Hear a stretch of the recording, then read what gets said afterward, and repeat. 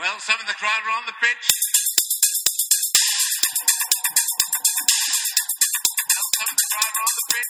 They think it's all over.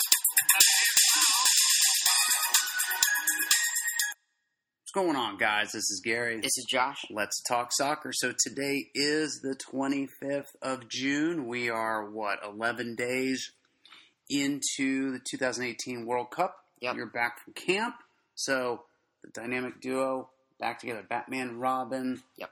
Whatever you want to call it. We're back. All right. So what we're going to do is let's talk some real life World Cup for a moment, and then we'll talk some fantasy World Cup for a moment too.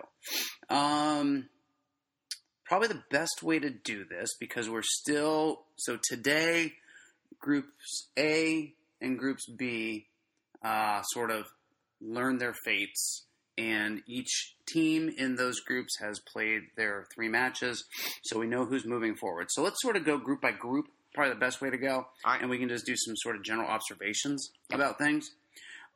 Group A, we know Uruguay and Russia have advanced. Egypt, a pathetic, poor showing. Yeah, definitely overhyped. Definitely overhyped. Salah wasn't what everybody thought, or what a lot of people thought he was going to be, and we sort of talked about that. Of he doesn't have Liverpool around him. He has an Egypt national team around him. Very different setting. Not good or bad, just different. All right, so Uruguay, I still think they have a lot of potential. Their defense is pretty solid. Godin leading back there. Muslera's no slouch. He's a good goalkeeper. And then if Cavani and Suarez can click, they can put some goals in. Beautiful. Go ahead. Statistically, they have one of the best overall teams so far. Perfect record. Yep. 5 goals scored, none conceded. Lots of clean sheets. So they're not playing too bad so far. Suarez's free kick Beautiful. was nice. That game came at the expense of until today, a hot streaking Russian team. Mm-hmm. They did not show the way they wanted to in terms of closing out the group, but nevertheless, Uruguay and Russia advance. Saudi Arabia and Egypt go home. Group B ended with a little bit of drama. Spain and Portugal play Iran and Morocco today, and both games end in a draw. Yeah. Probably a bit of surprise. Very much. Ronaldo missing a penalty. Yes, Ronaldo. Yeah. Well, and really didn't miss it as much as the goalkeeper made a pretty good save. He gets the right way. Yeah. It wasn't a poor penalty in any way. So could have been placed probably a little better, but Yeah. it was a nice save. But still, Spain and Portugal make it through, both on 5 points, both on +1 goal difference. But Spain are in first because of more goals scored.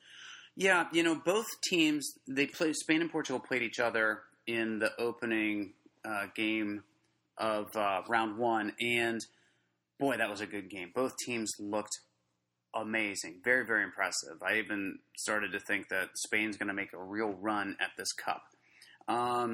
The way they ended the group, so that was to open the group, the way they ended the group stage was less than awesome. Now, they have some time to fix it, and, undoubtedly they will. But they get caught with their pants down again like this in the knockout stages, and they're gone. Yeah, but if they're able to recollect themselves going into the next match against Russia specifically, they could do some damage. Yes. All right. So we know Group A and Group B are done. The rest of the groups are not yet. But Group C, which includes France, Denmark, Australia, and Peru, France will almost certainly come out on top. They do play Denmark this week. So France, another team that hasn't really quite gotten it to click yet. But when they do, and it's just a matter of time, they're going to be dangerous. Yeah. They just need to get it clicking between, this end of the group stage and the round of 16. Group D, Croatia, Nigeria, Iceland, and Argentina. Argentina gone from the tournament. Pretty. How about that? It's pretty amazing that they had such a poor tournament.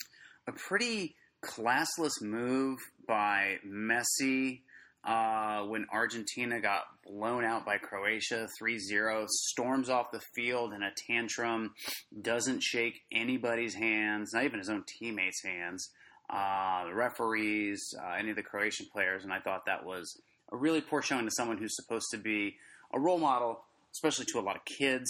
Messi is always thought of having class, and that was a very un-Messi-like thing to do. Croatia, on the other hand, looked stellar. Yep. They looked great. I think they carry a lot of momentum going into this final game of the group stage, and with Rakitic and Modric sort of leading the charge, they're a dangerous team. Sure. All right. Group E, we've got Brazil, Switzerland, Serbia, and Costa Rica. Switzerland doing a little better than I thought they would. Brazil not doing as well as I thought they would, although in sort of the final 15 minutes, say, of their second game, I think the real Brazil started to show. For sure. So. Brazil, it's when we say that they haven't really been performing well, they still haven't lost yet. 1 win, 1 draw. Yeah. And kind of like Spain, if they can sort of, the whole team can start clicking together, sort of like as they do in the last 15 minutes. Yeah. Throughout the whole match. Yep. They'll be pretty much unstoppable. You know, for teams like that, for Spain, for France, and for Brazil, it's really a race against time. They have to get it fixed before the knockout stages begin. Group F, we've got Mexico, Germany, Sweden, and South Korea. Mexico looking like real contenders right now. Their game plan is working beautifully. They're at the top of the group. They will go through. They've got 6 points, so unless something weird happens, I'd imagine that they're going to go through. Germany almost really were threatened with maybe going home at one point, and thankfully off of a Cruz goal, were able to turn what would have been a 1-1 draw into a 2-1 win. A beautiful, beautiful hit by Cruz. Germany, another team that really hasn't gotten it clicking, but those last, say, 20, 25 minutes of game 2, they were just pressuring, and then attacking third the whole time. Lots of chances created. If that's the Germany team that shows up for the rest of the tournament, other teams are in a lot of trouble. Yep. Group G, we've got England and let's see, where are we? We've got England, Belgium, Tunisia, and Panama. Belgium and England all but through already. They're the only 2 teams that actually have points. They play each other for the third game of the group stage. Some dinged up players on both teams, actually. Kane on England, and Belgium has Mertens, Hazard, and Lukaku, all pretty beat up. But both of those teams looking really good right now. Both teams in really good form. And then Group H, Japan, Senegal, Colombia, and Poland. Colombia looking great against Poland, whipping up on them in the second game. Yeah, specifically more in the second half. Yes. The first half ended off with a nice goal by Yerry Mina. And then they sort of started to pick up momentum when Poland had to go attacking. Yeah. And that's when they really started to dominate. Yeah, they did. James looked great. Cuadrado looked really good. Falcao looked great. Quintero also looked good for Colombia. So that team looks like it's catching a little bit of fire. They are right now currently sitting in third place, though, in their group, just beneath Senegal and Japan. So they've got some work cut out for them. They have to win this next game. So that's sort of a look at all of the groups. Any general observations before we jump over to fantasy stuff? Just specifically calling out England, usually not having good big competitions, but they're off to a great start.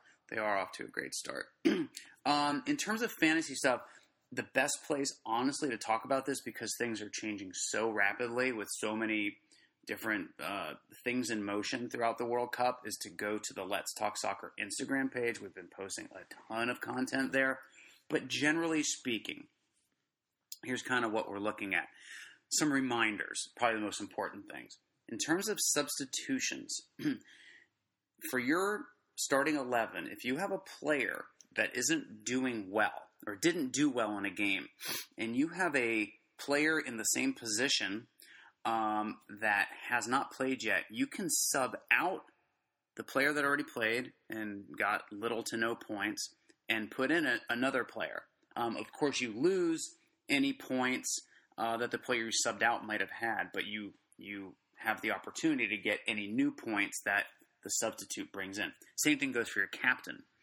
Ronaldo played today. He got a point, I think, overall. And so, let's see what he got. He got 1 point. Unless he was your captain, then he got 2 points. So you may want to change it to a player, the captaincy to a player that hasn't played yet. You lose the bonus points. So in this case, you'd lose 1 whole point from Ronaldo, but you could switch it over to a player that hasn't played yet. I think that's really important. Things are sort of a little more live than they are with FPL. With FPL, once you pick your stuff, you're set, unless a player doesn't play. But with Fantasy World Cup, things are a little more dynamic, I guess, is the right word to use. Then, also important to know, players' values, their prices are starting to change. Some are going up by 1/10 of a point, some are going down by 1/10 of a point. So going into the knockout stages, that will be a little more relevant. In between the group stage and the round of 16, you have unlimited transfers. So just like a wild card, you can do that. And then also your budget goes up. So your budget goes to 105 million. So it goes up by 5 million when you get into the round of 16. And that 105 million carries all the way through into the finals. And then also your maximum players per country increases too. So right now it's 3 players per country. When you get into the round of 16, it's 4 players per country. 5 players per country when you get into the quarterfinals. 6 when you get into the semifinals, and then of course 8 when you get to the final. So if you really think a team's going to win in the World Cup final that badly, yes, maybe just you can pretty much make a full team. Yeah, you're going all in, pretty much. Team. Yep. Also important to know, we mentioned unlimited number of transfers prior to the round of 16.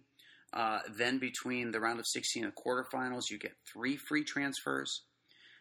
Between quarterfinals and semis, you get 5 free transfers. And then between the semis and the finals, you get another 5 free transfers. I think those are really the important key things to know. I think that's going to do it. Yeah. Unless there's else. I told you it'd be about 15 minutes. We're at 13:30. So I guess then, until next time, we're just going to say peace. Goodbye.